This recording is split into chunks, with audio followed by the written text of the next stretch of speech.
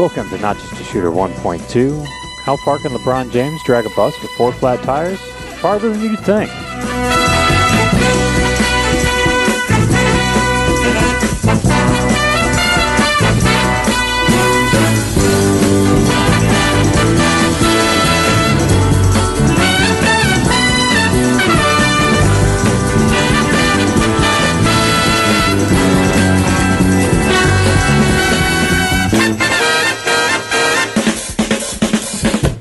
Hello and welcome to Not Just a Shooter episode 1.2, brought to you by Gordon Fall of New York Life Insurance. I am Ace Ambender alongside Boncy Chillips, aka Bonce Chill, aka the Wizard of West Michigan, aka the Grand Villain, also known as Alex Cook. How you doing, Alex? Pretty good. I wasn't aware that I had that many nicknames. It's pretty impressive that you could rattle all of those. I'm trying to add at least one per show. We're going to see how long I can keep this up. Okay. Yeah, I mean, well, hey, you're a pretty clever guy, so keep them coming. We'll see how that goes. But we're back once again to talk the NBA. We are kind of in the transition period between the first and second round. We have lost 4 teams. We have now added a post-mortem section to the podcast. So some of these playoff series we'll be covering rather quickly here. But most of those are in the West, and we are starting off in the Eastern Conference. And going down the line, we're going to kick it right off with Toronto versus Washington. The Raptors lead the series at this point, 3-2. This is a series that looked like Toronto was going to win rather easily. When we last recorded our last episode, they were up 2-0, but Washington gets a couple great games in a row from both Brad Beal and John Wall, finally get them kind of clicking together. Also get some Marcin Gortat going in there, win 2 games in a row at home to push the series to a pretty pivotal Game 5. And then we get a very competitive Game 5 back in Toronto before DeLon Wright closes this game out for the Raptors and kind of puts them in relative command of the series with a 3-2 lead. And while they're going back to Washington, they will get 2 shots to finish this off, the last one at home. So it looks like the 1 seed will survive, but the Wizards have at least made it a little bit interesting. I mean, it's a really close series. What's interesting is that none of the scores turned out to be particularly close at the end of games. I mean, Game 1 and Game 5 were both pretty competitive, but, comfortable margins of victory in the end. Washington actually has a better efficiency margin in this series, just barely. The 4 factors are pretty close, but so far the home team has won each game, and I could see that happening through 7. I think Washington has a great chance to take Game 6 at home. And yeah, you mentioned DeLon Wright in Game 5, stepping up for Fred VanVleet and bench player, making huge plays down the stretch. So I guess depth does matter in the playoffs after all. Yeah, and I mean, you look at this series, and obviously the home road split has mattered quite a lot. It's also mirrored the kind of bench play split. Wright has played very well in all 3 of the Raptors' wins. He's been a little quieter in their losses. For Washington, if they can get any sort of secondary scoring outside of Beal and Wall, it's really helpful for them. They got that at home. They did not get that so much in Toronto. So, and they also were just ice cold from the outside in Game 5. So they're not a great shooting team to begin with. And when you get like Kelly Oubre going 1 for 7, they don't have much of a chance. But DeMar DeRozan's been awesome this series. He's finally got Kyle Lowry not having a terrible postseason, at least so far.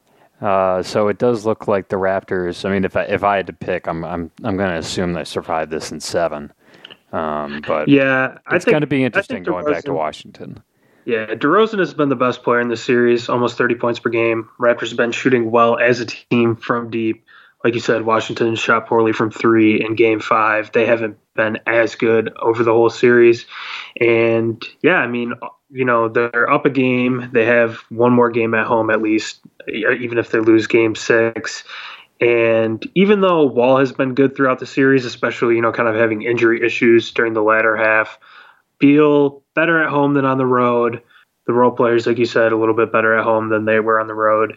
And Yeah, it's pretty even. I would say that this or the series that we're going to talk about, Cavs Pacers, is the tightest and most competitive series.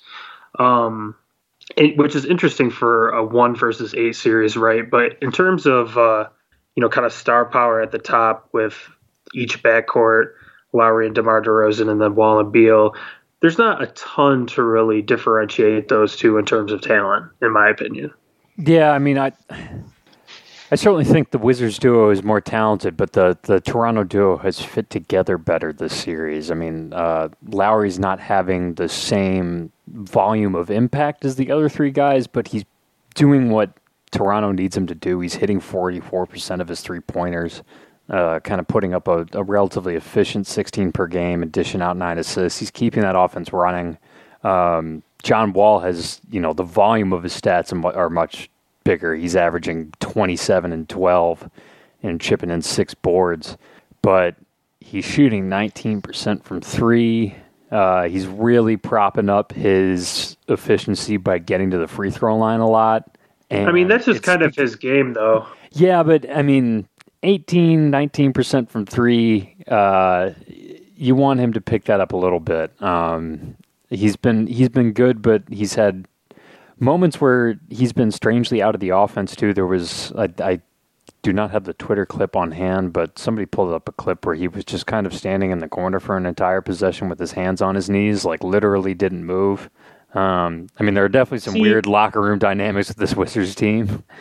I think part of that with Wall is just fatigue. I mean, he does have to do a lot. If you have the ball in your hands every possession or virtually every possession, then you kind of just got to take some off. I mean, you see that with Russell Westbrook a little bit. He kind of just gives the ball to Paul George. Is like, here, you take care of it for now. I'm going to catch my breath. No, trust me, I'm not going coward here, but I'm just that is the problem when you have a team that leans so heavily on a couple guys, is you are going to have those possessions where they need to take a break, and Otto Porter hasn't stepped up. I mean, he's only averaging 10 points a game this series in 32 minutes. That's not what they're paying him to do. And that's really putting a huge burden on Wall and Beal. I was shocked that Washington pulled out that game after Beal got that really awful foul call to foul out with a few minutes left, because I just it was didn't see them having the scoring left, but Wall did at least close that out. I mean, Wall's had a great series. He's assisted about 30% of all Wizards baskets, including ones that he wasn't on the floor. 12 assists per game, 27 points per game. And then, Brad Beal, with Game 4, I was really surprised that they managed to come away with that. And like you said, Otto Porter, only 10 points per game. He's more of a glue guy anyways, but he needs to be playing better defense on DeRozan to kind of justify that. And also, I think with Kyle Lowry, he's only scored 16 points per game, which is less than the other All-Stars in the backcourts, but he has played really good defense, especially on Brad Beal at times.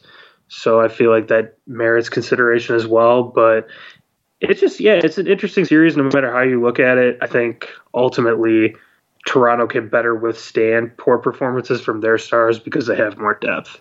Yeah, and I think that's ultimately going to make the difference in this series, as well as the fact that Game 7 will be a home game for the Raptors. So I don't know. I'm just kind of expecting this one to hold the form. Both backcourts are kind of feeding off their home crowds, but the Raptors are a better team top to bottom. And even if the Wizards have a little bit of an edge of talent in the backcourt, maybe at least when you factor in playoff Kyle Lowry, I think the Raptors are making it out of this one, but not bad for a 1-8 series in terms of first round drama.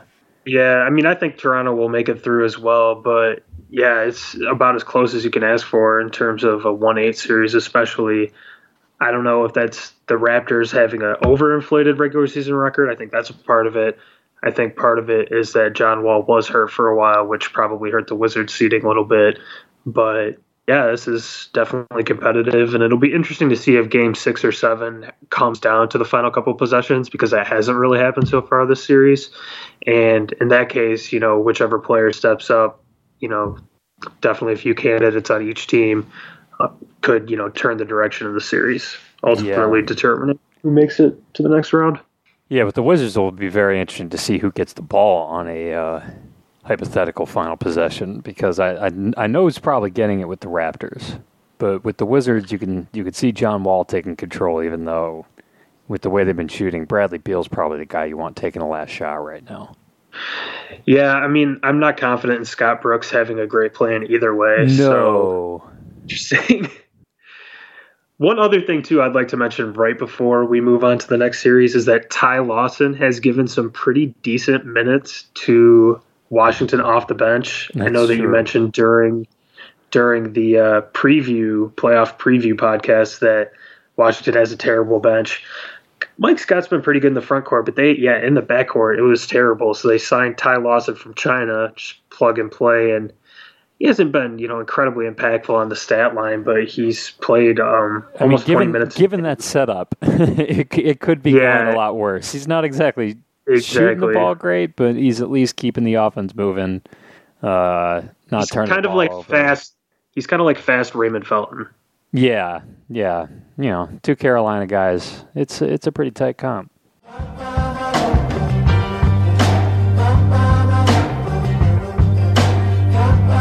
So Cleveland, in very dramatic fashion, took a 3-2 series lead over the Indiana Pacers, who have hung tight, but there was a little bit of drama at the end of Game 5 with some calls that the NBA flubbed, admitted the refs flubbed afterwards, but neither of them ultimately ended up mattering that much. They kind of offset each other, and LeBron's three at the end of the game at least negated the whole goaltending issue, because 3 points is more than two, and that's what Victor Oladipo was going for when LeBron had a chase down block on him.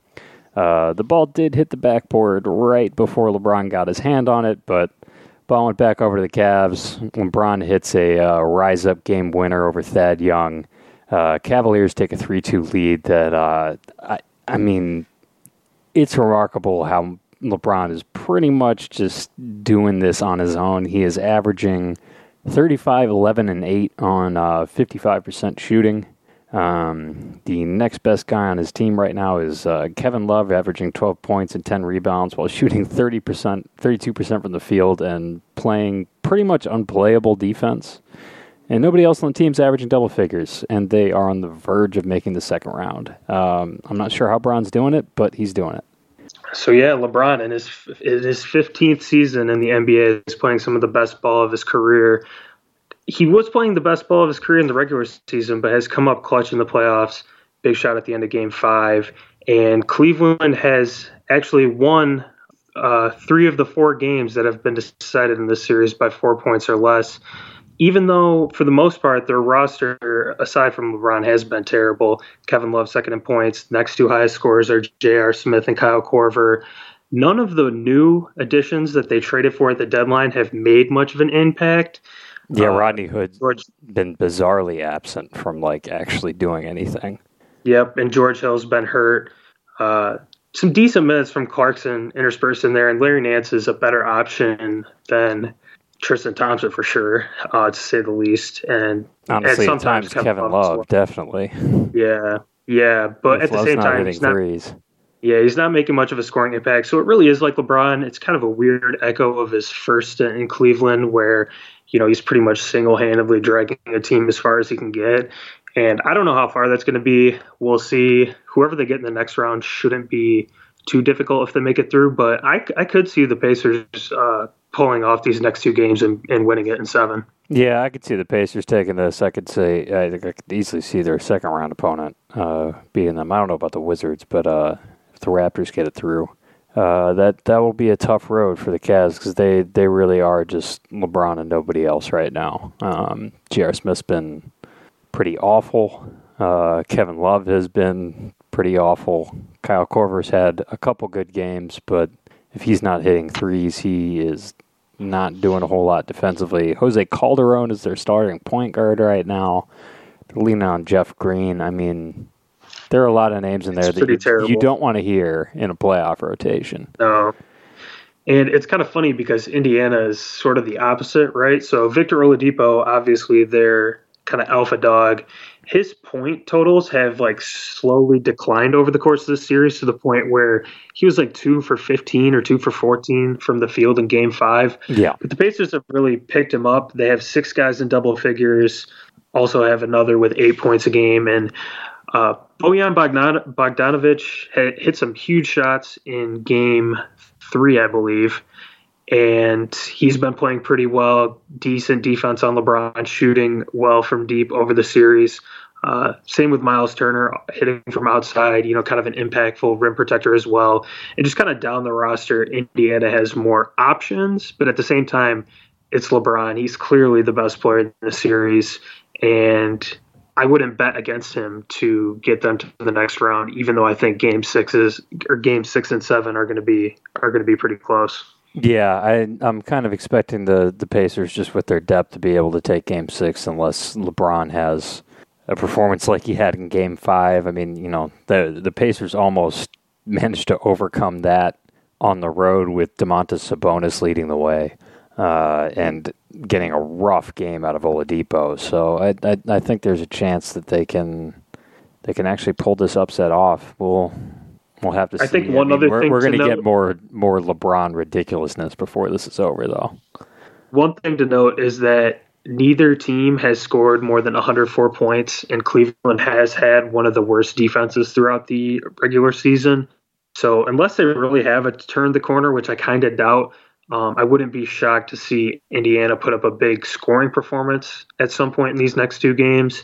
And I don't know if LeBron can keep pace by himself. We'll see. It's kind of hard to doubt that he can't do anything at this point, but yeah, should be interesting. It's a tight series just like the other one, and Cleveland also, just to add to that, has been kind of living a little bit more at the line that the Pacers have, and that could get dangerous. I mean, LeBron has been unbelievably good at making his free throws, but he's 47 for 57 in this series, but that's relying pretty heavily on the whistle, and that could be difficult in Game 6 when you're going back to Indiana, and then you never know what'll happen in Game 7. LeBron gets a pretty decent whistle, though, all things considered. He does, but that's happened so far this series, and they're just barely hanging on.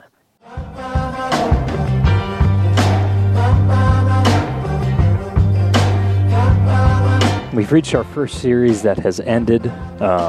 The process continues as Philadelphia took down Miami 4-1. This one was maybe a little bit competitive before Joel Embiid came back, and then not really that competitive. And Ben Simmons was just an absolute force throughout this entire series. So the Sixers take care of a Heat team that, I mean, they're all right. They're not a great team, but they're not a bad team. And this was a series that made it look like the Sixers might very much compete for a spot in the finals and may really be the East favorite at this point.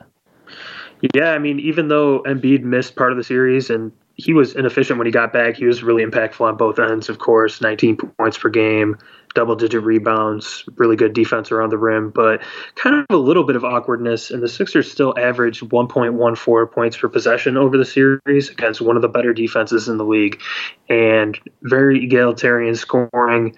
Like you said, Simmons was unreal, and yeah, they looked great. They suffered a Dwayne Wade throwback game in Game 2, but otherwise had pretty decent control of the series. Had a really awesome offensive performance in Game 3. They scored 1.3 points per possession, and then in Game 4, it was a close game. They wound up pulling it out in Miami, and from that point, the series was pretty much over. Yeah, I mean, this is one that Miami's kind of going to want to forget here. First of all, the Sixers. You talk about the balanced scoring.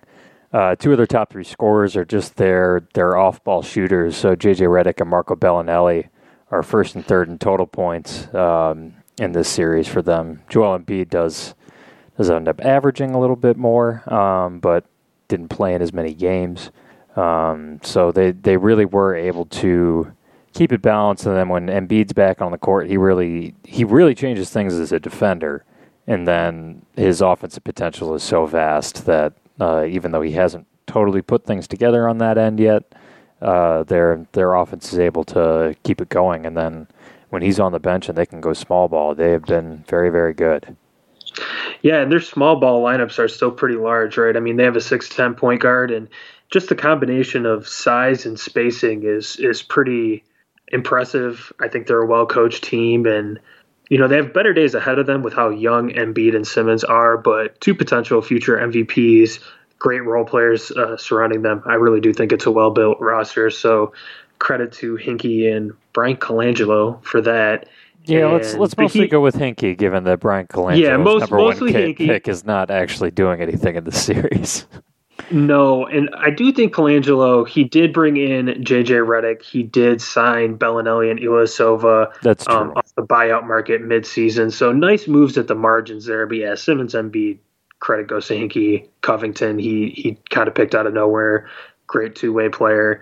And yeah, this is a pretty mismatched series, and that really speaks to how quickly the process has come along. Yeah, I mean, we'll get to this more in the Miami Heat post-mortem section, but other than the one fun Dwayne Wade throwback game, there wasn't much to like about this, especially just how bad Hassan Whiteside was throughout this series, which is going to leave some significant question marks for them in the future that we will get to later in the podcast. But the Sixers are looking great, and the Heat, a bit of a disappointing finish to the year for them.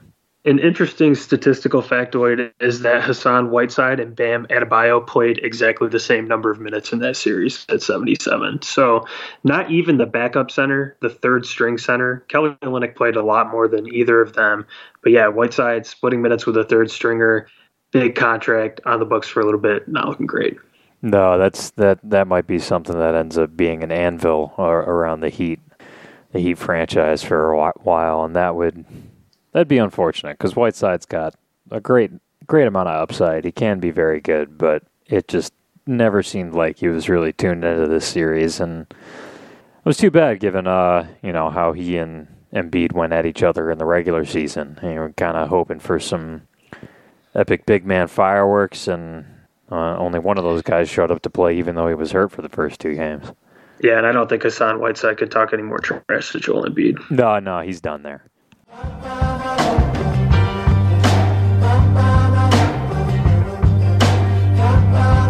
And the final series in the Eastern Conference between the Boston Celtics and Milwaukee Bucks will come down to a Game 7 after the Bucks took down the Celtics 97-86 in Game 6 tonight. We are recording after the conclusion of that game. The huge turning point in this series was Joe Prunty discovering that Thon Maker not only exists, but is quite good at basketball. So Maker, who barely played in the first two games, starts seeing the court in Game 3, starts blocking everything, hitting threes, Euro-stepping in transition. I mean, he's a really talented player. So he makes a big difference in Game 3. They also get a nice bounce back from Jabari Parker in that game. And as the series has gone on, it has gotten chippy. And it got chippier and even more competitive when Marcus Smart returned for Boston in Game 5. He brought a defensive presence after Milwaukee had won 2 games in a row that hadn't been there, both on Chris Middleton and Giannis Antetokounmpo. You've got Jaylen Brown stepping up for Boston on the other end of the floor. But tonight in Game 6, the Bucks finally put Thon Maker in the starting lineup. And eventually, Milwaukee's kind of been relying on going defense to offense this whole series. Neither of these teams are explosive offensive outfits, and what Thon can bring as a shot blocker and a guy who gets out in transition, and also a guy who can occasionally can a three-pointer in the half court, has just totally changed the outlook of this series to the point where the 2 seed is in very, very serious danger of going down. Yeah, honestly, I'm fine to talk about Thon Maker for this entire segment about this series. If you haven't seen his high school mixtapes, look him up on YouTube. They're amazing. A 7-footer who can shoot, jump, dribble. Truly one of the unicorns of the modern game, so to speak. Yeah, and he was super skinny back then, too, so it just looks wild to see this guy being that good at basketball. Yeah, pretty crazy backstory too. Refugee from South Sudan, went to Australia, now plays for the Bucks, didn't go to college. People were very, very split about his draft prospects, his outlook as a player, because his level of competition before getting to the NBA was so low. So very raw player, but I think game 3 was a revelation of sorts. He led the team in plus minus in that game and really made a difference on both ends, like you said. And yeah, the thing that I can't keep like focusing on with the Bucks is just thinking about how much better they're going to be if they get a new coach. But we'll see if what they have right now is good enough to get them. Yeah, they seem to be held back because it's not like Thon Maker didn't make an impact last year too. I mean, he started coming on as a player who looked like he was going to be a huge part of their future, and for him to be on the bench, given the way that the series was going, just didn't make a whole lot of sense. So, and we're still very skeptical of Joe Prunty and whether he's even a real person, but he did at least manage to get Thon Maker out on the court, and that has sent the series to 7. Could shake up the Eastern Conference a little bit. And, I mean, Milwaukee's a team that, Boston, I don't think will get past the second round if they get there. You're leaning on Terry Rozier as kind of your main scorer at this point, and that has been an up-and-down experience for the Celtics. Al Horford's your best player, and he's he's a really good role player. And that's I don't think is going to be enough to get them out of the second round. The Bucks, though, I mean, now that they've, stumbled into the right lineup, I can see them making a little bit of noise. Yeah, I still think that their tactics are generally pretty bad in terms of offensive sets and, defenses, how they pressure the ball, how they, gamble for steals, I think would be really bad against Philly. That's true. But Giannis and Chris Middleton have been probably the two best players the series, both scoring around 25 points per game at least, which is higher than anybody on the Celtics. Jaylen Brown has been really good for the Celtics. He had a couple games of 30 points, if I'm remembering correctly. And there's a bright future there. There's a bright future with Tatum. It will be interesting to see if they win Game 7 because it is at home.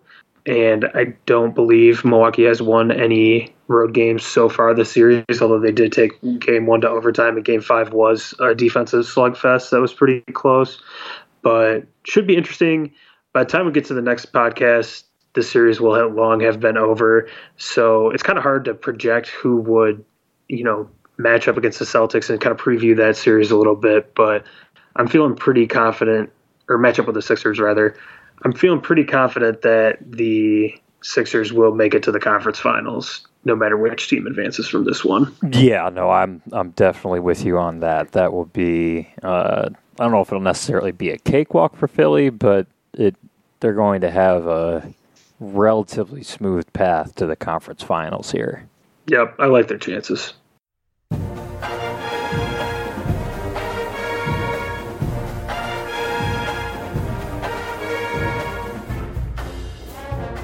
You're an MGO blog reader, so you've probably already met Gordon Fall. Yes, the guy who comes to all of our events. Yes, he is named after Gordie Howe. Yes, Wayne Gretzky knows this and says hi, Gordie, whenever they cross paths. Seriously. Gordon has stepped up to sponsor this podcast, so we should tell you what he does.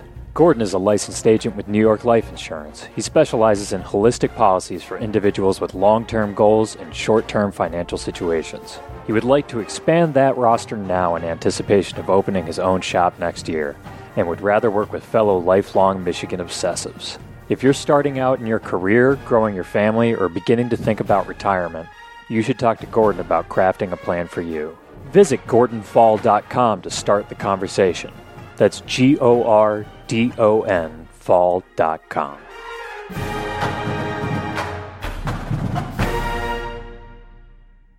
I'm paper chase motivated. I ain't the one to play with these cats. Instead of plays, you can have it your way, but I'd rather parlay. Just smoke OG and get cabbage all day to wait. Short play causes your main thing to say. You style so splendid, you bout your business, you arousing my interest. You sharper than a shogun, you know the way you go, huh? Game, now I'm talking about. Hustle, that's short for hustlers. We Black Ink, Raw Life Productions. Trying to find our spots amongst the ruckus and beat. Sucker free, fleet chumps and busters, man. Yeah, get 'em, hustle, get them, hey, yo, I'm trying to get 'em. All right, before we jump into the Western Conference, I am getting my revenge on Alex for his pop nickname quiz on me last week from Basketball Reference. So, Alex, I have taken a look at Western Conference teams. We are keeping this to players who are in the top 5 playoff scorers for their teams this year, just so it is not completely impossible. But if you missed it last week, Basketball Reference keeps some rather obscure nicknames on their player pages. Some of them, as you may discover in this quiz, the players will deny that these are even one of their nicknames. But they're on there for whatever reason. We're going to get into it. Some of these are fun. So the first one up for Alex is, who do you think is nicknamed Switchblade? Switchblade. And for the record, I just hope that I get one of these right. I think I went 0 for 5 last week, unless we want to give me a spiritual J.R. Smith, Dion Waiters half point there. I mean, that was kind of a cheap question, so maybe we can say that you were 0 for 4. Switchblade, I'm going to guess Andre Iguodala. It is actually Trevor Ariza, who, when he was asked on the radio whether this is an actual accepted nickname that he would use, he went, "What? No, what does that mean?" So I'm guessing that Switchblade was not one he gave himself. I'm still not sure how it actually came about, but don't call Trevor Ariza Switchblade. He will not appreciate it. The next he does love making those State Farm ads, though. He does. So, and considering how I feel about those State Farm ads, maybe you should call him Switchblade. Maybe get back at him for those. All right, the next one up is one that I would be a little worried about if I didn't know how the nickname came about, but it is the Servant. It's Kevin Durant. Yep, you know the story. So yeah, it's a lame. I shouldn't have asked a Thunder fan. That was my mistake. I was actually thinking about leaving that out for that reason, but it's just too good a story. Which is after the All-Star game in 2014, Durant sits down with an interview with Bill Simmons of the late Grantland at the time. And Simmons brings up the amazing nickname, the Slim Reaper, which is another of Kevin Durant's nicknames, but one that he personally does not like. And when Simmons asked if Durant was okay with that, he said, "You can call me the Servant," because he just likes to serve everybody. His teammates, the ushers at the game, the fans, just serve everybody. If anybody else decided to bestow the nickname the Servant, it would be deeply problematic. But since Durant did it to himself, I mean, no one's going to call him that because it's a terrible nickname. He's got Slim Reaper. He's got the Slim Reaper. Is such a good nickname. Durantula is out there. That one was good too. I mean, I love Kevin Durant. Terrible taste in nicknames. Terrible taste in nicknames. I know you might have some more conflicted feelings over Durant, but not conflicted. Just yeah. Well, you've already beaten my score from last week, but we are going to move on to the third one. I'm expecting this one to be a little bit tougher. This nickname is Big Truck. Big Truck. Since you said that it's tougher, I'm guessing it's a player that's not that big, which. You're on the right track. That doesn't narrow the pool that much, but you're on the right track. I guess Nurkic, that's a big guy, but yeah, I have no idea. It's Rudy Gay. And the only thing I can find that explains this nickname is when you search for it on Google, you come up with an eBay hit where he signed one of his cards from UConn and inscribed it Big Truck. So I guess this must have been a college nickname somehow, but he was a skinny dude at UConn, so maybe it was ironic? I'm totally lost by that one. But I had a feeling that would at least stump you, because there's no way anybody's looking at Rudy Gay and thinking Big Truck. Yeah, no chance. All right, number 4 on the nickname quiz, the yoga instructor. The yoga instructor. Man. Ricky Rubio? Kind of on the right track. Rajon Rondo. This was a nickname that Steve Smith of NBA TV gave him because of his ability to contort his body in traffic. The weird part about this is Steve Smith gave him this nickname while he was playing in Sacramento and preceded it by saying Rondo is balling out in Sacramento. Clearly, this incidentally happened after a highlight play he made against the Pistons. So, there's our depressing Detroit Pistons tie-in of the show. Rajon Rondo had his one good Kings moment against the Pistons and earned a nickname for it. So there's that. The last nickname on this list, I'm worried you'll get it because it is such a great stylistic fit. But there's also a good story to go along with it, so I actually don't mind if you do. It is the Drunken Dribbler. Corey Brewer. Yes. Now, the fun part about the story... That is one of my favorite ones in the entire NBA. Yeah, I mean, it just so perfectly describes Corey Brewer's style, because if he has the basketball in his hands, you're definitely afraid that something terrible is going to happen.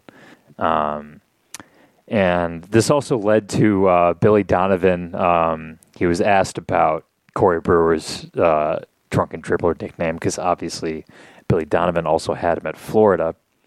And apparently Brewer was also known at UF as Giraffe on Roller Skates. That did not make his basketball reference page, but that's also pretty good.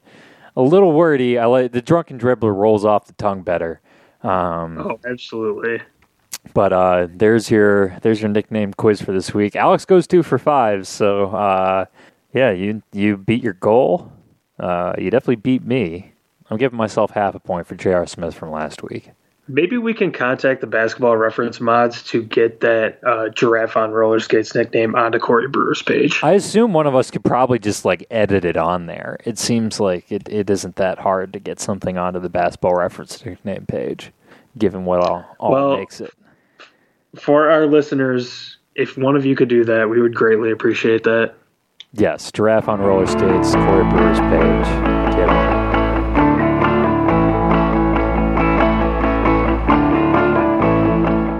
All right, we move into the Western Conference, where things are a bit more settled than in the East, starting with the 1-8, which has gone much more like you'd expect a 1-8 to go. The Rockets used a 50-point third quarter in Game 4 to just absolutely pull away from the Timberwolves in ridiculous efficient fashion, and then did something pretty similar in Game 5, winning the third quarter 30-15.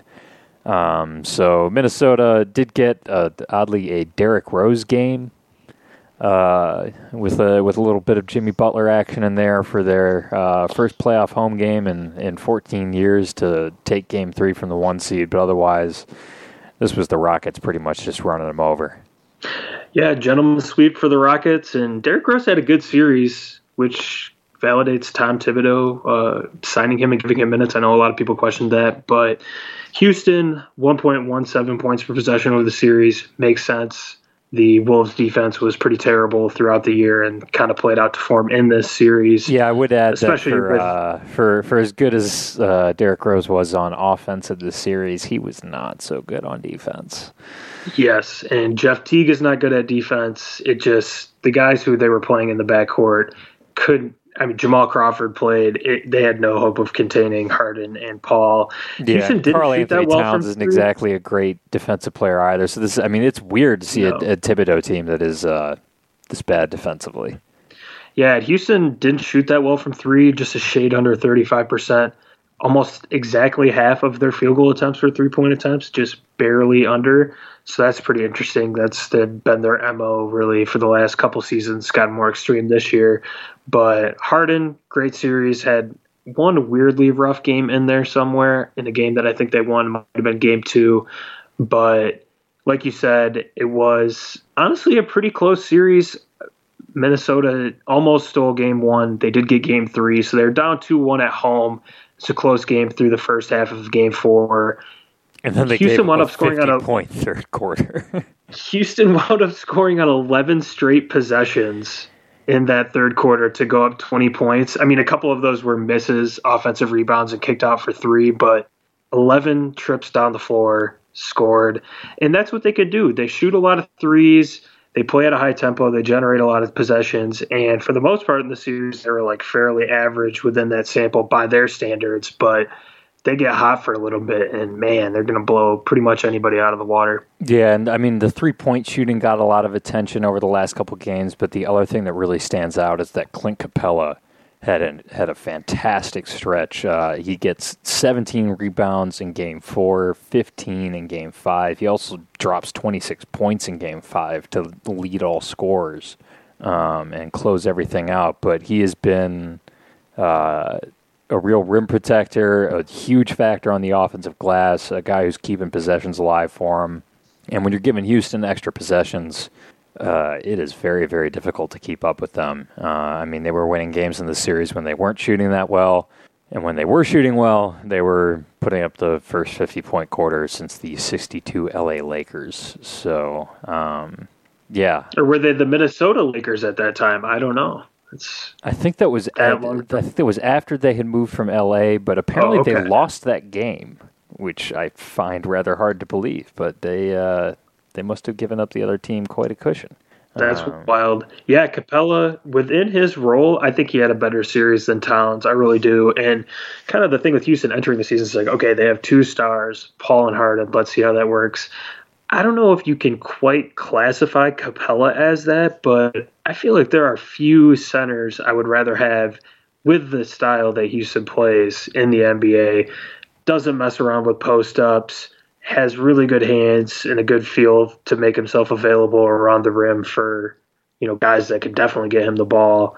And great two-way player, great around the rim, can switch on defense. He really unlocks that for them. And, yeah, looking – a little bit ahead against the Jazz or the Thunder, he would have a tough matchup with a big physical center. But then against the Warriors, he might be the biggest player on the floor in certain lineups, and he can make himself assertive on that end. I think his emergence has been a really underrated story for the NBA as a whole. Yeah, I mean he definitely fits kind of what you want in a modern center, and he's young.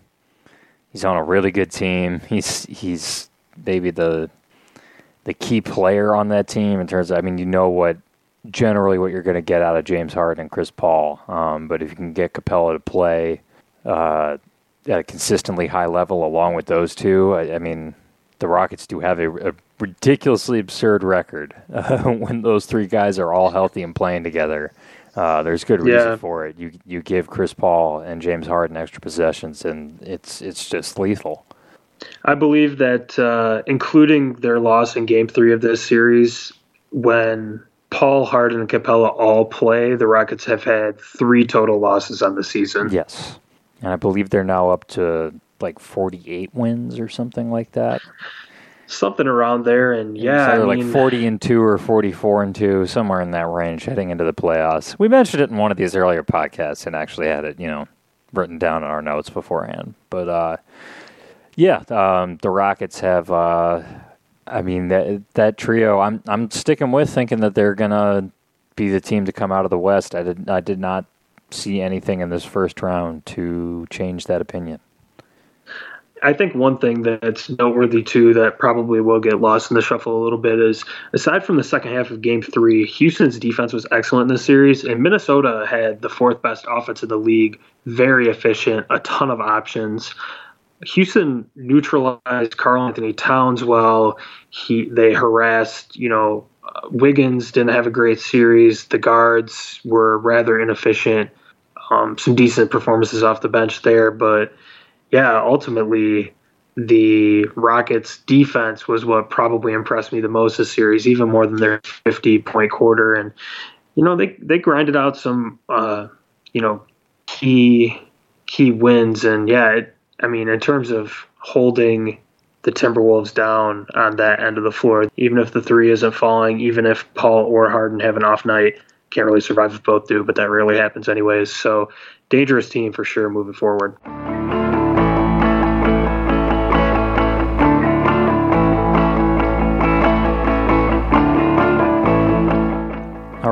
And if you're listening to this, you will probably be listening to this heading into tonight's Game 6 between Utah and Oklahoma City, where the Jazz have taken a 3-2 lead against a Thunder team that almost lost this and looked like they were going to lose it in very embarrassing fashion until pulling off what ended up being tied for the third largest comeback in playoff history. In Game 5, Russell Westbrook gets to quiet the growing number of haters for at least a couple nights here with an absolutely phenomenal performance. Gets just enough from Paul George, including kind of a chase down block at the end to seal this game. And Oklahoma City actually wins it running away a little bit, 107-99. But they were within a historic comeback of getting eliminated. They still got to win 2 in a row. The Jazz have been looking quite good. Do you think that they can survive this somehow?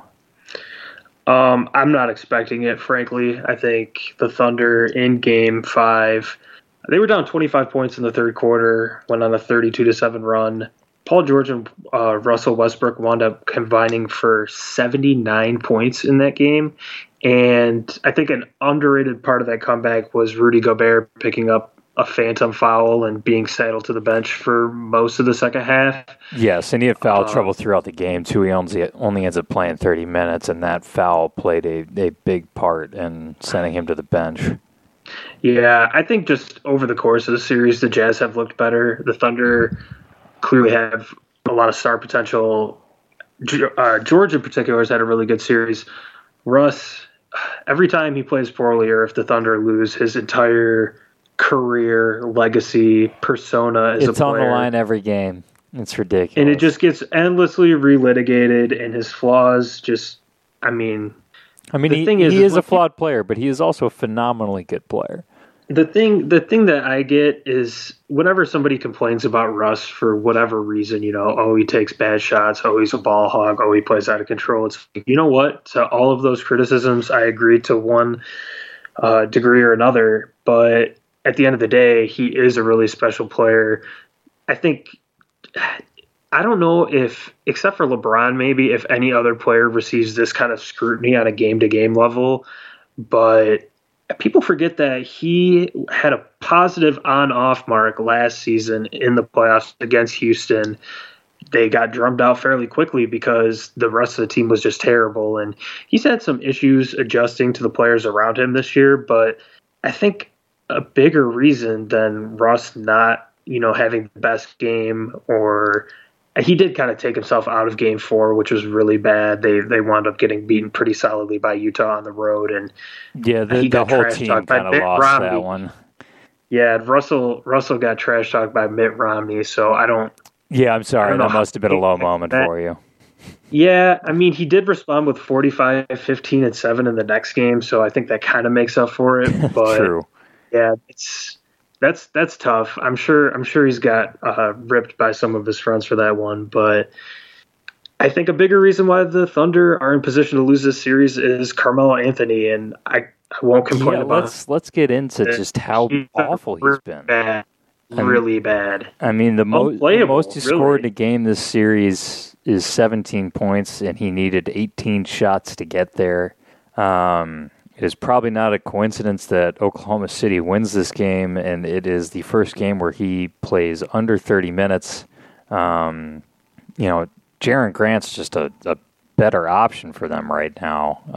Anthony is a god-awful defender at this point. I mean, Utah will just look to put him in the pick and roll pretty much any time that he's on the court, and they will get a mismatch somewhere or be able to attack him.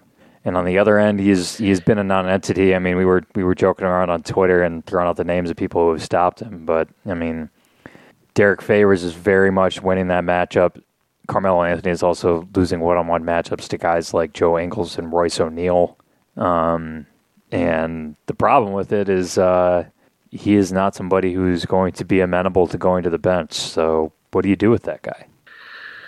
I don't know. I saw somebody on Twitter call him a fatter version of Mike Scott, and I saw somebody else call him Mo Spates with a headband. I think the latter is good, but they both pretty much sum it up. I mean, he's just really not good, and he's a type of flaw in a defense, especially a team with some good defensive pieces like the Thunder. They just pick at over and over and over again. He has more shots than points in this series, and I think Jeremy Grant's been a pretty positive player, better than I expected for sure. OKC has really cut down the rotation to the point where Paul George, Westbrook, and Steven Adams barely left the floor in Game 5. Jeremy Grant, Carmelo Anthony, Corey Brewer, and Alex Abrinas all kind of played about roughly half of the available minutes, and then there were, spot minutes from Patterson, Hustis, and Ray Felton. But they've had to kind of cut this down to a 7-man rotation just because of how bad their depth is, too, because Patterson has been a huge disappointment as a guy that they were hoping could at least function as a small ball center in this series for some stretches and has not been able to hit any shots or provide enough defense to really do that. And I think with Anthony, going back to that real quick, is in an ideal world, you could give about half of his minutes to Grant, have Grant play more of a starter minute level share of minutes than I guess where he's at, where he's just in a job share role, but better on both ends, complementing Westbrook and George, two pretty ball dominant ISO style players on offense, way better on defense, way better on the glass. And Carmelo, we'll probably discuss this more in depth during the Thunder's eventual postmortem, which could happen sooner rather than later. Frankly, I don't think they're going to win Game 6 in Utah. They weren't really very close in Game 3 or 4 in Utah. And no, it's hard to see them, winning 2 in a row against this team. The Jazz have been great. The Jazz have been better than the sum of their parts, I think. Donovan Mitchell really leapt onto the scene as a star, a legitimate star in his rookie season. He's their best player, which, yeah, every time he comes up, it's just you think about what could have been. But. Yeah, I mean, also, I don't know what happened after he left Mizzou and then was around for a while and then, kind of gone for a while and then resurfaced. But Quinn Snyder is a really darn good coach. I mean, that guy is doing a lot of work in Utah. He has done an impressive job of molding that roster. He's done an impressive job of getting these pieces to fit together. I mean, the city of Oklahoma is going to freaking hate Joe Ingles, and most of them probably didn't know who he was until this week. I don't think Doc Rivers knows who he is either, even though he played on his Clippers team for a little bit. That guy could have been useful, as it turns out. Yeah, who would have guessed? 44% for 3, and Oklahoma City's pick and roll coverages seem to just allow to help off. So that's pretty cool. I definitely think Quinn Snyder has outcoached Billy Donovan, and I've been really impressed with the Jazz. They were top 5 in the league in efficiency margins, so you knew that they were good. They really maximized their talent on both ends, with their defensive scheme, keeping Gobert around the rim, having him drop on pick and rolls. Really a strong deterrent. It's no coincidence that Russell can actually play like his best self when Gobert is on the bench and he's not afraid of the best rim protector in the NBA. That really turned Game 5 around. It really did. And, I don't know if their best strategy is just to try to provoke him into fouls, but there are worse ideas. It sounds it's not like they're going to scheme up a creative offense overnight. Yeah, I mean it's been ugly otherwise, and other than I don't think Billy Donovan's going to have the guts to do the extreme thing, which would just be to bench Melo. I don't think so. And the problem is that they really don't have the depth to do it either. Like, even if you wanted to do it, who else are you bringing in when Jeremy Grant gets tired? Yeah, you really can't. You got to put Melo out there at some point, and he is just a shell of his former self. And that's also, I mean, they're playing. They're still starting Corey Brewer too, and he's also showing his age quite a bit.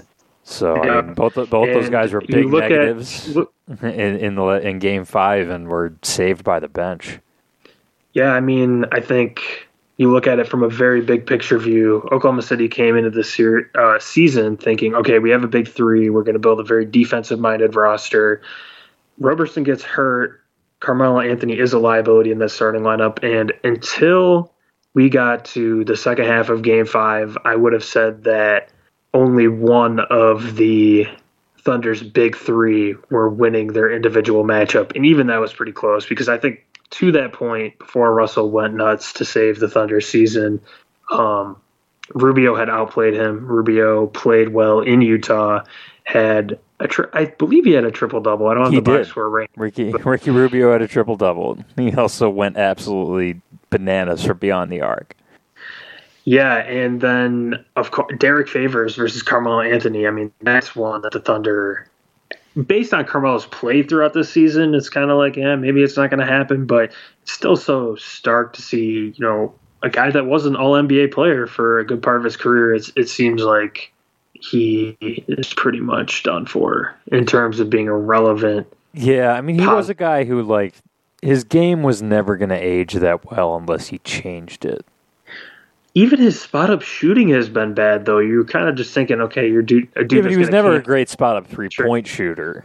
And, That's true. And spotting up from 18 feet is not ideal in today's game, even if you're pretty good at it. I mean, Toronto's improved just by forcing DeMar DeRozan to stretch out his range 3 or 4 feet. I mean, I really like it when the Thunder, spend half of a possession trying to cram it to Anthony in the mid post with his back to the basket. That's really good. I love that. It's gorgeous basketball. Yeah, I love the one ball screen and 3 dudes stand around offense. That's really cool too. And it's hard not to get the feeling that between Scott Brooks and Billy Donovan, you wonder how much of that is Russell. You wonder how much of it is just unimaginative coaching. But either way, it's clearly not as good as it could be. And you watch some of these other teams. Yeah, the Thunder have been held back by their coaching. I don't think there's any question about that. Because we've seen Scott Brooks move on to another NBA team, and it has not. He has received the same level of criticism in Washington, and I believe rightly so, for how he often mishandles his rotations and doesn't really have much of an offensive scheme to speak of. And the same thing seems to be happening with Donovan. One other problem that's been kind of a consistent through Westbrook's career is not having good shooting from the role players in general. And some of Oklahoma City's role players are shooting well in the series. Abrinas has been pretty good. He's knocked in a couple threes. So has Ray Felton. Paul George definitely taking the lion's share of those. But spacing has always been an issue. And when you have a guy that likes to take on a large share of possessions, sometimes he, drives and kicks to open shooters and they just can't knock him down. Yeah, so, I mean, they're playing 3 sometimes. I mean, if you count Westbrook, who's not a great outside shooter, they're sometimes playing 4 non-shooters on the court at the same time. That's their starting lineup. With Anthony, Adams, Brewer, and Westbrook in there, you've got only one guy who can even hit 35% of his threes, and then you're just hoping Paul George is able to hit a lot of contested long-range shots. And I mean, Brewer has hit half of his threes in the series, but only on 10 attempts, right? So some fool's gold there. He's not actually good. And those are shots that Utah is letting him just be screamingly wide open for those. Yep. Whereas the Thunder leave Utah's good shooters screaming wide open. So yeah, they've been doing that with there. Joe Ingles, who makes 46% of his threes now. That has not gone so well for the Thunder. They've kind of had some odd strategies on both ends. I don't know really what you do with an offense that is trying to feature Carmelo Anthony, but on defense, constantly blitzing the ball handler in the pick and roll when it's Ricky Rubio and he's not. I mean, just let the guy shoot threes. I know it burned you in one game, but that game was unusual for a reason. But they keep just going all out at the ball handler. Rubio is such a good passer. He's tall. He has such great vision. He can see across court. And they're not even making him do skip passes. He's just, flipping the ball over 15 feet to Ingles for a wide open 3. Yeah, I guess to kind of conclude this series a little bit, I could talk about the Thunder for a while. I know you can. Probably when they get eliminated, it's probably going to be a better time to hash out bigger picture issues. But it's kind of a flawed team. The Jazz fit together pretty well, and yeah, I mean, if Favors, Jay Crowder had a good game 5 in a losing effort. Rubio has played well. Ingles has been great. If the Jazz's role players are playing that well compared to the Thunder, you're going to need Paul George and Russell Westbrook to combine for at least 60 or 70 points again to have much of a chance on the road, especially. Yeah, I think barring Rudy Gobert and Derek Favors both getting into foul trouble in maybe both games going forward, like what happened in Game 5, I think the Jazz end up emerging from this one. They're just, I mean, as we've been saying, a much more complete team and a better coach team, and especially if Donovan Mitchell's on, they sometimes have a guy who's playing on as high a level as anybody else in this series too. So if they get Mitchell going, they can kind of win this going away, and maybe it takes 7, but I definitely like the Jazz in this one.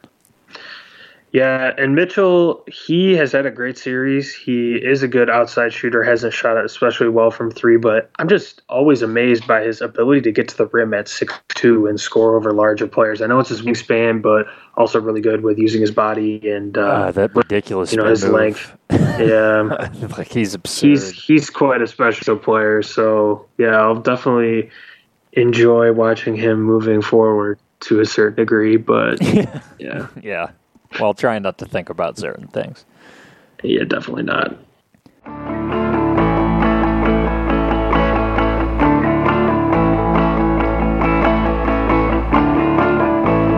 All right, we're going to cover the next 2 series in one go here because they're both over. They both weren't very close. Golden State does the gentleman's sweep of the San Antonio Spurs. They give them a win 1 for Pop. I, to be honest, completely napped through that game. And then Golden State won Game 5. To be honest, I didn't watch that one either. In a much more interesting series, in terms of at least the ramifications, New Orleans swept Portland.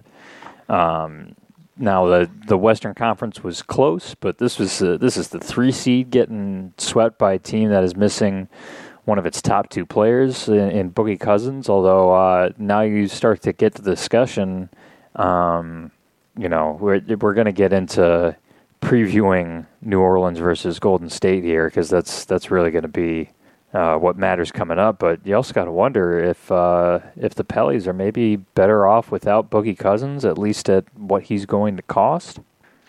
Yeah, I mean, that's a discussion for another day. I think this postmortems section that we're going to have in future episodes will be good for kind of hashing out the long-term implications of certain things. But Pelicans have been improved without Cousins. There's no doubt about it. They were good and challenging in their own way, but his absence has kind of unlocked things for Anthony Davis to play pretty much exclusively at the 5. And almost a rover as the 5, at least, against Portland, where there's seemingly always been somebody on the court that he can kind of match up with and range off of. Yeah. And they use him well in that regard. Yeah, no, they're well coached. Alvin Gentry is one of the best in the game, and I thought he did a fantastic job with Anthony Davis in this series.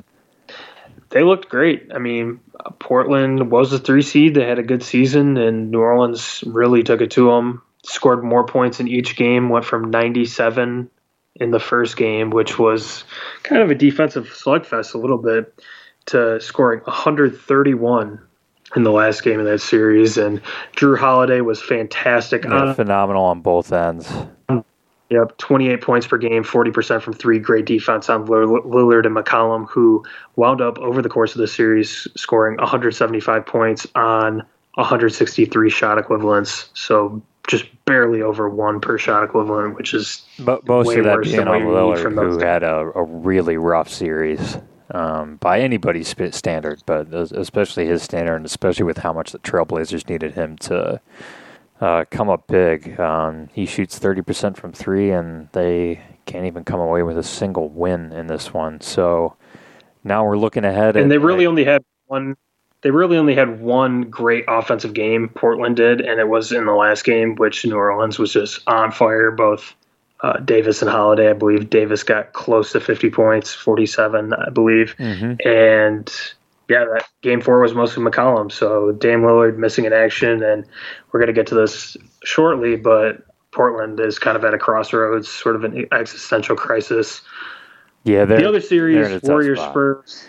Oh, absolutely. Yeah. But the other series, Warriors Spurs, I missed the Spurs win as well. I was actually outside enjoying the weather. Had to get away from the screens for a little bit. I mean, we all have better things to do than watch this series. Let's be honest. The Spurs. It was ugly. The Spurs without their best player is not a pretty sight to see at this point. I mean, they needed Kawhi to even have a hope. Instead, this is a team that was trying to keep up with Golden State while running their offense through LaMarcus Aldridge, who did an admirable job, but he's, a mid-range guy for the most part, and you're not gonna beat Golden State when your best player attempts 5 threes in the entire series. That's just how it goes. I believe it was a guy from Deadspin, maybe Albert Bernago, who after Game 2 described LaMarcus Aldridge, and LaMarcus Aldridge had a great game in Game 2, but he's the screaming dinosaur slowly sinking into a tar pit, and he's just going to be forgotten very, very soon. And I think that pretty much sums it up well. He had 24-9 in the series on average, which is good. But the Spurs as a whole, less than a point per possession, poor effective field goal percentage. And even though the Warriors' offense wasn't as good as it could have been, part of the credit goes to the Spurs defense there. It just wasn't really close. And Durant this is the Warriors without Steph Curry. Almost 30 points. Yes, which is also a very key subplot to the upcoming series, and maybe one of the main storylines, honestly. But in the series against the Spurs, Durant, 28 points, 8.5 rebounds, 5 assists per game. Klay Thompson averaging 22.6 points and shooting over 50% from 3. Warriors probably averaging really took about it to the 8 Spurs on the dribbles. offensive glass. Yeah, exactly right. He is great in his role, and it would be interesting to see if he ever. I kind of compare him to Devin Booker a little bit, even though their careers are in absolutely polar, the two polar ends of what they could have been. Because Devin Booker's kind of been thrust into a go create and score in a Kobe role for the worst team in the NBA. Yeah. And Klay Thompson just gets to play defense, sit there. I mean, he runs around a lot of screens, but gets so many open looks from 3 and such a great shooter. And yeah, Draymond kind of not so great over the course of the series on offense. Durant was not great shooting from 3. The Warriors as a whole really weren't either.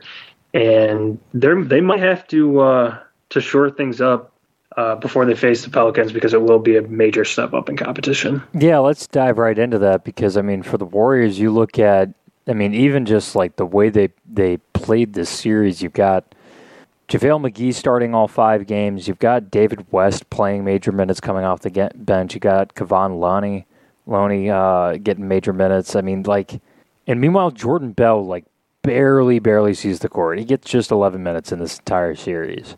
But when you're looking ahead at the Pelicans and you're looking at trying to match up with Anthony Davis, you've got Draymond Green where you can play small ball with him, but you're probably going to want another mobile big man who is able to keep up with Anthony Davis at least a little bit. And I don't think that's going to be JaVale McGee. It's definitely not David West. So, I think it's going to be interesting to see if Bell gets taken out, out from under wraps here this series. Yeah, I think part of why McGee and West played so much was just the matchup against the Spurs have more of a traditional big on the floor at all times. With Anthony Davis, I do think you want to stick Draymond on him defensively for as much as you can. You can maybe get away with hiding a big man on somebody else if the Pelicans have a lineup out there with an offensive non-entity. Maybe steal some minutes when Solomon Hill is on the floor or something. But I think the Warriors will go much smaller in this series to kind of match up with a 5-out offense that features, a all NBA player at the 5, and it'll be interesting to see how much Durant matches up with him. It'll be interesting to see how much Draymond matches up with him. I think you'll see a lot of Davis guarding Durant one-on-one if Durant starts, hitting shots and pouring in points. Steph Curry really is the biggest storyline, though, because it is easy to see scenarios in which the Pelicans can win a few games without Curry. With Curry, Warriors are just overwhelmingly talented, but if he's limited or if he's absent for a few games, it'll be quite interesting. I've heard that he's moved up the timetable for his return. I saw earlier today that he could be back for game 2. I saw more recently that he could be back for game 1, but he'll be facing some pretty fierce defense from Rajon Rondo, Drew Holiday, and Etuan Moore when he gets back. Yeah, I mean, even that they're potentially pushing up his return, which could be a little risky when you're talking about trying to get Curry through the playoffs healthy. That tells you a lot about how much they potentially respect this matchup, because if he's not out there, I mean, like you said, the Pelicans get to put Anthony Davis on Kevin Durant and just leave that like it is. They can probably put Drew Holiday on Klay Thompson, leave that like it is, and then let the rest of the matchup shake out how they will, and be in pretty good shape defensively. Once you add in Curry and you have to start either switching or worrying about matchups, it just totally changes the equation. So Curry's return, both when it happens and how effective he is compared to normal when he comes back, maybe the determining factor in what could be a much closer series than a lot of people expect, because, I mean, Anthony Davis is a superstar. He's just been stuck on mediocre to bad teams for most of his career, but being able to play small ball center, he hasn't necessarily wanted to do it through most of his career. He is even quoted as saying, "I'm a power forward," and he was very happy for them to bring in Boogie Cousins at the 5, but with Boogie out, Davis is really playing the role that I think he's meant to play, and it makes the Pelicans a really dangerous team if they can get enough shooting around him. And so far, with Holiday and Mirotic, and even a little bit from Rajon Rondo, we'll see how that keeps up. They've been able to do that. I think, to the point about Davis wanting to play more 4, I think that's good in the regular season. I don't think you want to have him taking too much wear and tear, battling on the boards with bigger guys, trying to guard people in the post, even though the league is moving away from that as a whole. But like you said, Davis at the 5 really unlocks a lot of his potential. And one thing is Drew Holiday is not going to play as well as he did in the Portland series. He's not an all-NBA player. He's going to regress to the mean a little bit. I think you will get Davis playing, consistently well. The one guy I really wonder about is Nikola Mirotic, midseason acquisition after Boogie Cousins went down and scored 30 points in Game 3. He was excellent throughout the series, was not a defensive liability at all, although he will be tested much more harshly against the Warriors. On both ends. If he has some big games, oh, absolutely. Yeah, I mean, Durant and Draymond are about as terrifying as it gets in terms of two-way players, and especially next to each other. So there's nowhere he can hide. And, yeah, if he gets exposed, I think that is a pretty fatal flaw for the Pelicans. I think that they could struggle to score. The Warriors have a good defense. When they dial in, it's even better. And, yeah, I mean, we can see how much Davis can put on his shoulders, but I'm going to guess Warriors in 6. That would be my guess as well, even with Curry, I'm guessing out. I know they're hoping for Game 1. It seems like that might be kind of pushed in a little bit. But considering they seem to have a fair amount of optimism around him coming back, I think Warriors in 6 is a good pick. If Curry's absence extends to 3 or 4 games, then we could be talking about a series that extends to 7, maybe even has an upset winner. But if Curry's healthy, I just don't see it happening.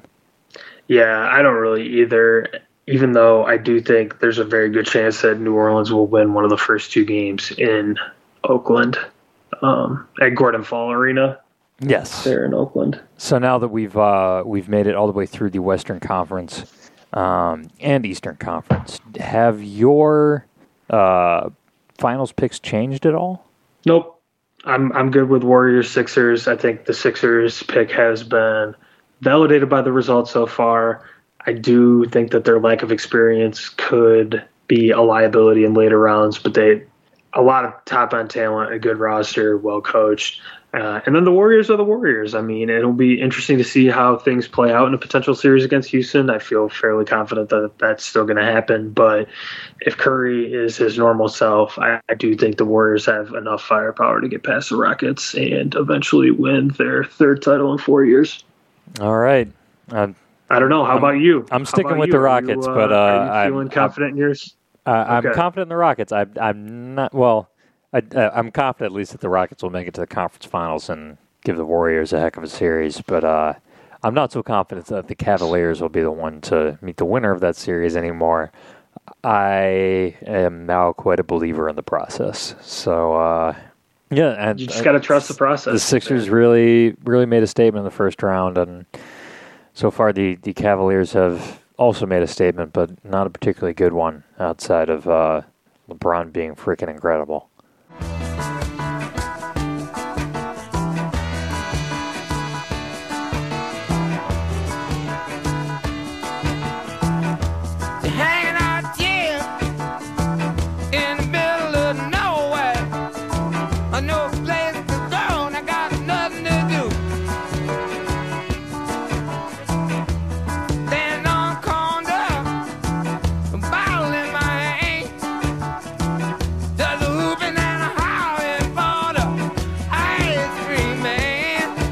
All right, as promised, we are going to dig into a bit of a post-mortem for the 4 teams that have been eliminated so far. We are going to go in order of regular season wins, which means we start with the 3 seed in the West, the Portland Trail Blazers, which finished the season with 49 wins and were 9th in the league in efficiency margin, but got swept by the Pelicans.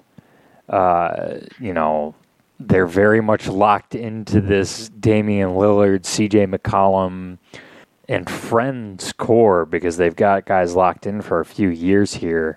This had to be an absolutely massive disappointment for them that this iteration of the team was healthy and got just completely run off the court by the Pelicans for the most part. And by a lower seed at that. Yeah, Portland is in a really tough spot. A couple years ago, they just decided to give a ton of money away in free agency. I mean, Evan Turner's on a ridiculous deal, but Myers Leonard, he gets, DNPs, and he's making 8 figures. He's signed for 2 more years. So even beyond Lillard and McCollum, who are both locked in for a while, and there are questions about that fit, they're very much locked in, and they built to get to this point, and they're like, this is what we have, this is what we're running with. But yeah, ultimately 0 playoff wins this season, and they're kind of in that really awkward spot where they have a coach that's good enough to win in the regular season. Doesn't seem like they have a roster that's enough to get them very far in the playoffs. Welcome to the Pistons zone. The rosters yeah, well, it's not even. Yeah, it's just. They are in that kind of sort of purgatory of very good. I mean, I would trade that for the Pistons in a heartbeat, but it's also kind of the point of, well, you can't get much better, but you're not that good, and you can't try. You can't even try to get better. Yeah, I mean, the only thing they can really hope for is like a breakout from Nurkic or something where he takes his game to the next level. But other than that, they don't even really have that many young, promising players on the roster. I mean, Bo Harkless is 24 and has 2 years left on a deal that is looking not great at the moment. But other than that, I mean, Zach Collins was their recent first-round pick. He's not a guy I expect to make a huge difference in their future. I mean, I think he'll be all right, but I don't think this is somebody who's changing the outlook of that franchise much, and the outlook for them is there's a pretty hard cap at how far they can go in this Western Conference, and they're pretty much capped out for the next 2 years. Yeah, I think for Collins, at the very least, he won't make a substantial impact within the next few years. I mean, he was a one and done, pretty young guy, pretty raw still. Portland does have to make a decision if they're going to bring Ed Davis and Nurkic back. Like you said, they don't have a ton of room. And the biggest thing I think that can kind of break them out of this malaise that they find themselves in now that their season's over, and this has been discussed off and on for quite a while, is trading C.J. McCollum. I'm not sure exactly what kind of package they could expect in return. I'm sure there would be a market for him. The other team would have to send in some filler probably to make the salaries match to get it back. So I don't know if you want to try to work out a swap to get another star level player from a team that is underachieving, or if not a star, then maybe, you know, kind of that next tier beneath it, because I think McCollum is probably on the next tier beneath it as well. But yeah, moving I just don't know if he's going to be that easy to move. I mean, he's owed $25 million next year. Not.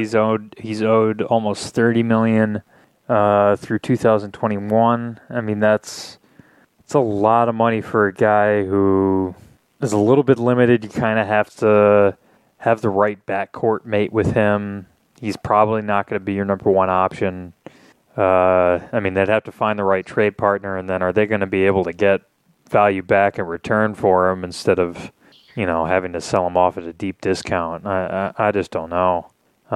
Especially since, you know, they also might be looking to unload some really awful contracts, and usually when you do that, you are sacrificing your return a bit there. Yeah, you gotta package off assets if you're trying to get out of the Myers Leonard deal or something. But how about C.J. McCollum for Blake Griffin? Who says no? Who says no? I said yes. I would take that. I'd take it too. I'd say no to caring about it. But yeah, okay, fair enough. But I mean, you know, I think Portland. Portland's just stuck in kind of a rough situation. I mean, it could be worse. They could have less entertaining players that they've built around, and they should be a playoff team. But I just don't know how much more they're going to be than a team that makes it into the middle to end of the Western Conference and has an exit within the first two rounds on a pretty much annual basis. And it could be tough to even make it that far if you're locked into, you know, 2 more years of Evan Turner. I think there is a lot to be said about having a team that is good and fun in the regular season, and there's a lot to be said about kind of just the whole mindset of, oh, do you have a championship contender? And if you don't, then it's a failure. I think that mentality has kind of pervaded the sport a little bit. But if they're winning 50 games in the regular season and then getting drummed out in the first round, I mean, it's not great. You have those months where you get to cheer for a team that's fun and good, but then they fall flat on their faces in the playoffs. Something definitely needs to change. And Terry Stotts is a good coach. Lillard and McCollum are good players. It's just, I think, kind of not so great roster construction by the GM there. And if they can't trade McCollum, I wonder if they would ever be open to trading Lillard and what kind of return they could get back from there. But yeah, it's tough. I think the bottom line is something probably has to change. They probably have to do something kind of drastic here, in my opinion. Yeah, I mean, it's either that or you're kind of stuck in this middle road. And like you said, I mean, the middle road isn't necessarily awful. Memphis Grizzlies fans had a good run with a very fun team, but that team was a little bit better than this Portland team, and had a little bit more potential to maybe go farther than they did. This one looks like they might kind of be reaching the end of the road. And speaking of that, the next team down on this list is San Antonio, and I mean, they've been so good for so long. They've still got Greg Popovich, but You've got this situation with Kawhi Leonard where it certainly seems like something's off between him and the franchise. You've reached the end of the road, really, with Tony Parker and Manu Ginobili. Parker's a free agent at this point. Manu we'll see if he sticks around to play out his contract or if he retires at 40. But either way, he's not going to be making a huge impact going forward. And this is a team that is still, built around LaMarcus Aldridge for the most part, and that seems like, even with a couple promising young players around, this might kind of be the end for the Spurs, at least as we know them. To me, it all comes down to Kawhi. I think they were built around LMA for this past season because they had to, but in an ideal world with how they were supposed to be, he would have been a second star to kind of play off of Leonard a little bit. Not an ideal fit there. Aldridge's game is just kind of anachronistic in its own way, but if Kawhi comes back healthy next season, if Kawhi wants to stick around long term, I think the future is great in San Antonio. It's impossible to say. That whole situation has been totally bizarre, and you wonder how much trust has been lost between Kawhi and the franchise.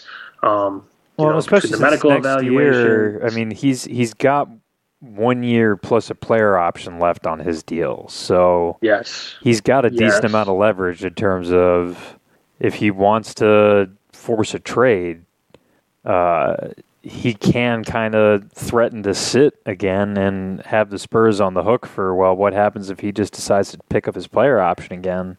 The Spurs could lose. I mean, I doubt Kawhi wants to sit for a prime year or two, but I also did not expect him to sit in these playoffs when his own team had cleared him. So there's clearly something off there. But supposedly his doctors hadn't cleared him, and I was going to mention the possibility of him forcing a trade. To a worst case for the Spurs is that he publicly tries to force a trade, which tanks his value. Even at this in an ideal ideal world, he's he would probably go about hurt it his more value subtly. a little bit. Take it even more, really. But at his best, top great two-way player.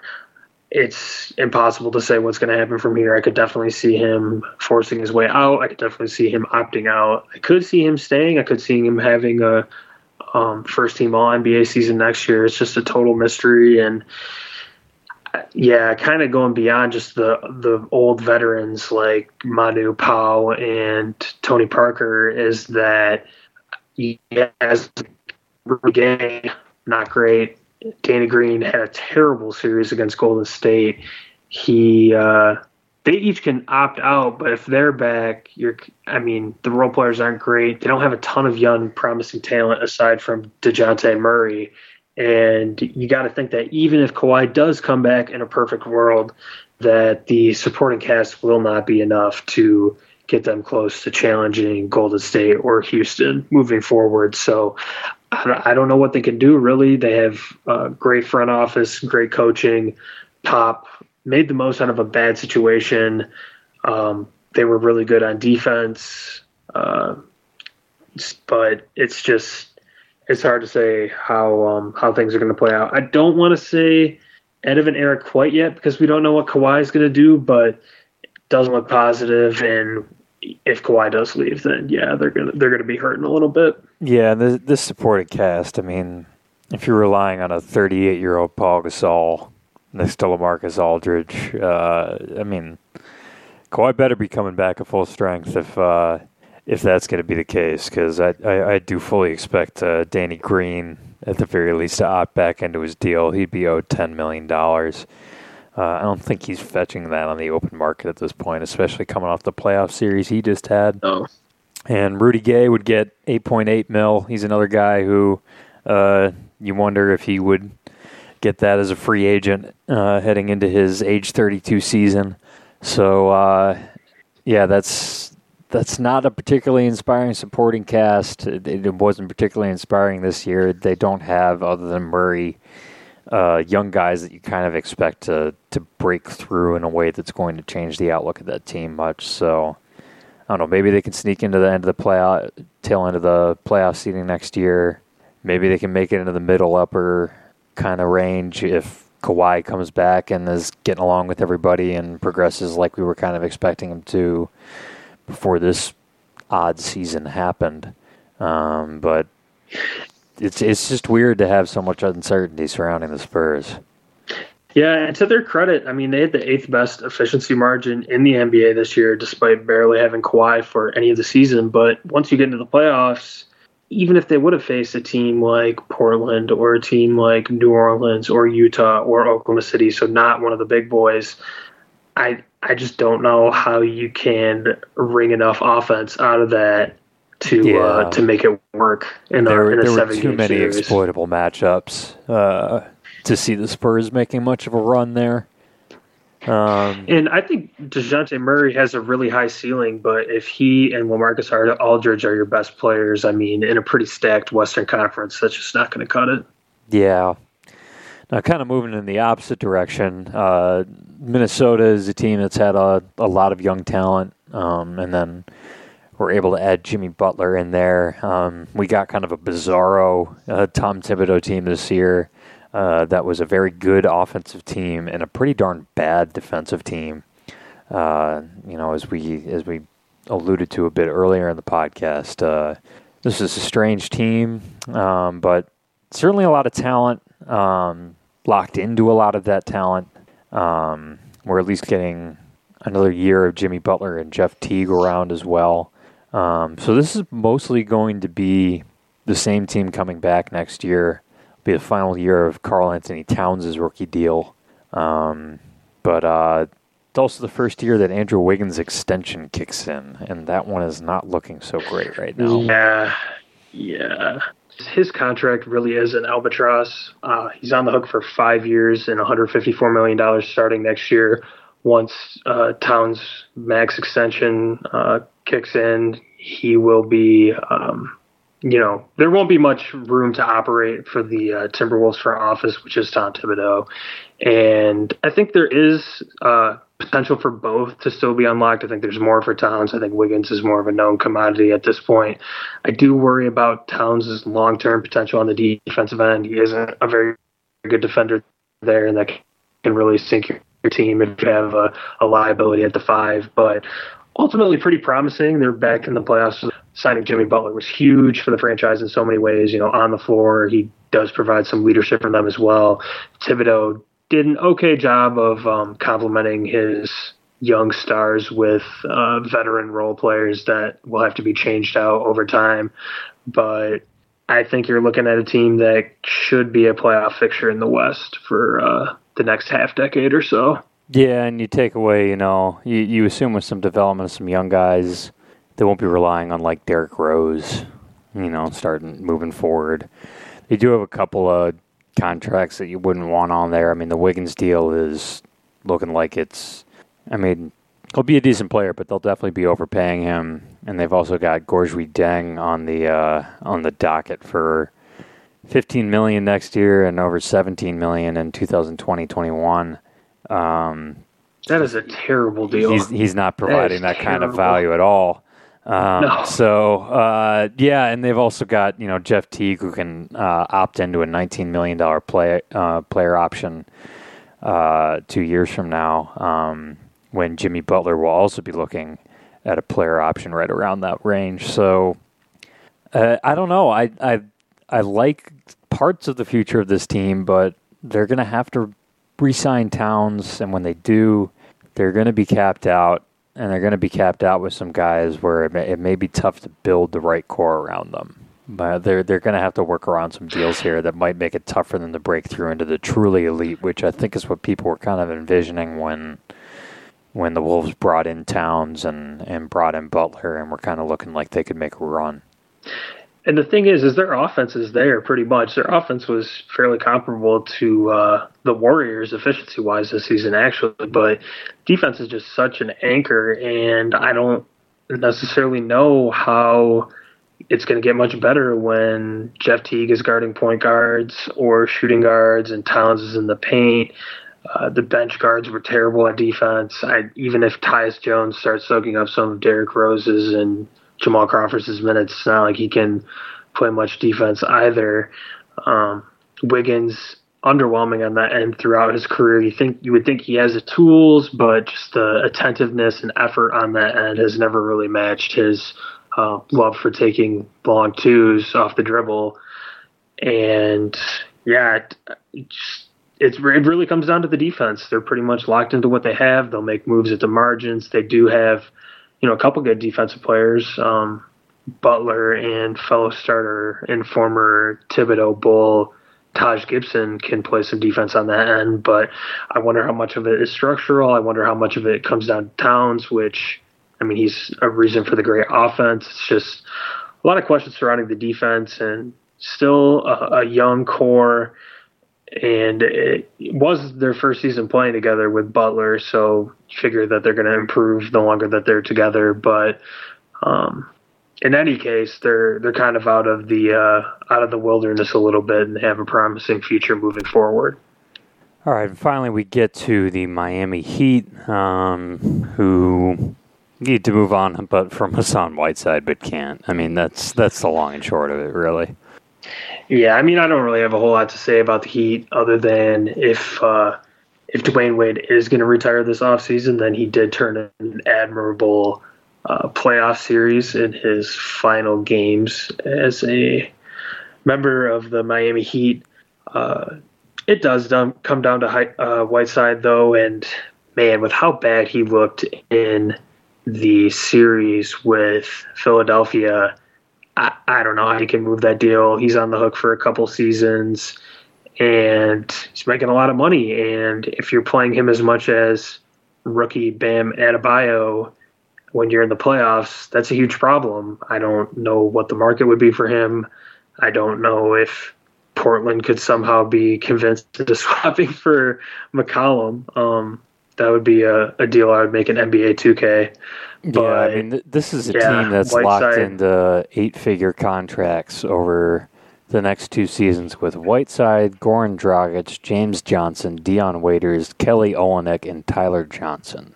That is not a great core, and that is an expensive core. No, Pat Riley lost his touch. I think that's really all that needs to be said about that. I mean, Miami had a negative efficiency margin this year. They managed to get more wins out of this roster than it should have given them, and they managed to make it into the 6th seed, which kind of hard to believe with such poor efficiency numbers. But Spoelstra's a good defensive core.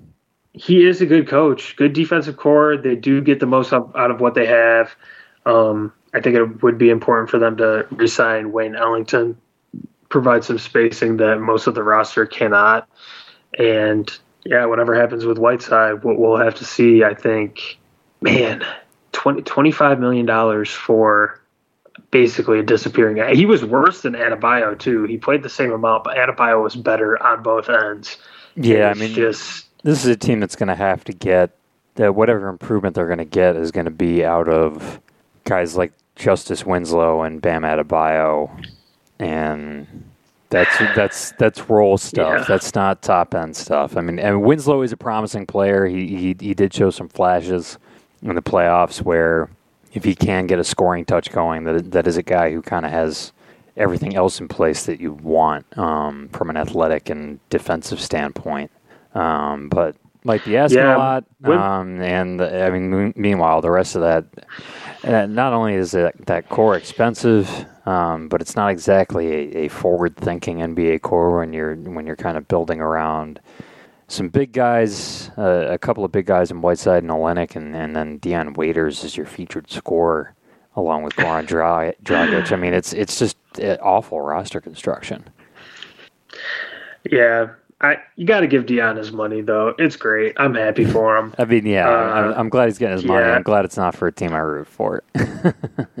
No, exactly. And with Winslow, I mean, if you're counting on a breakout for that guy as your best hope moving forward, you're not in a great spot.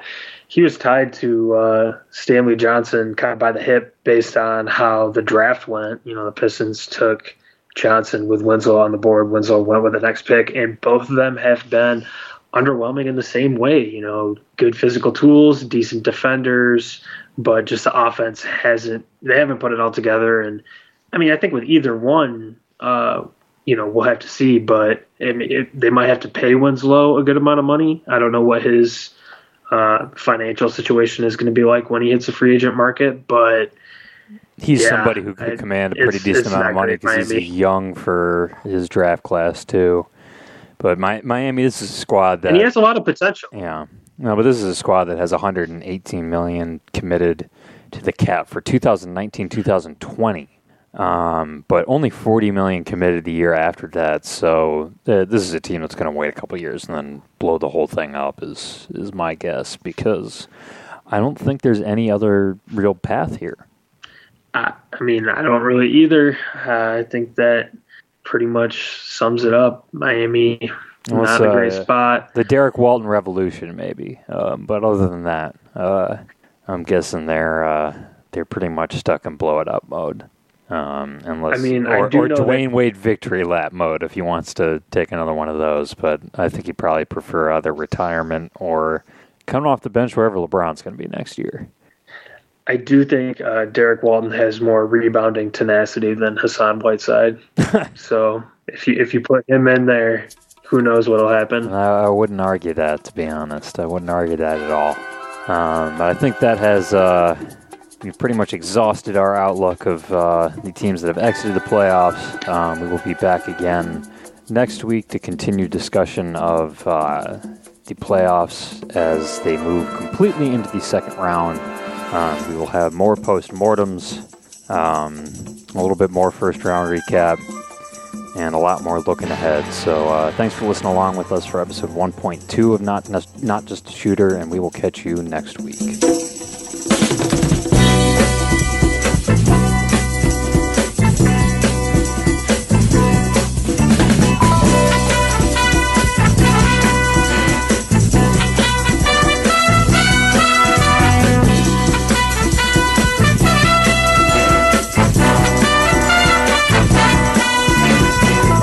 Thank you for listening to Not Just a Shooter, brought to you by Gordon Fall of New York Life.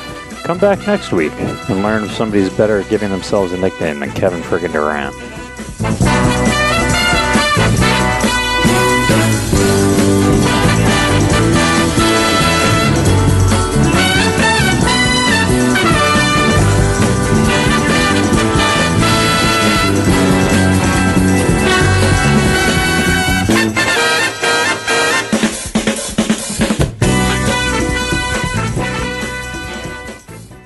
LeBron James, LeBron James, LeBron James, LeBron James, LeBron James.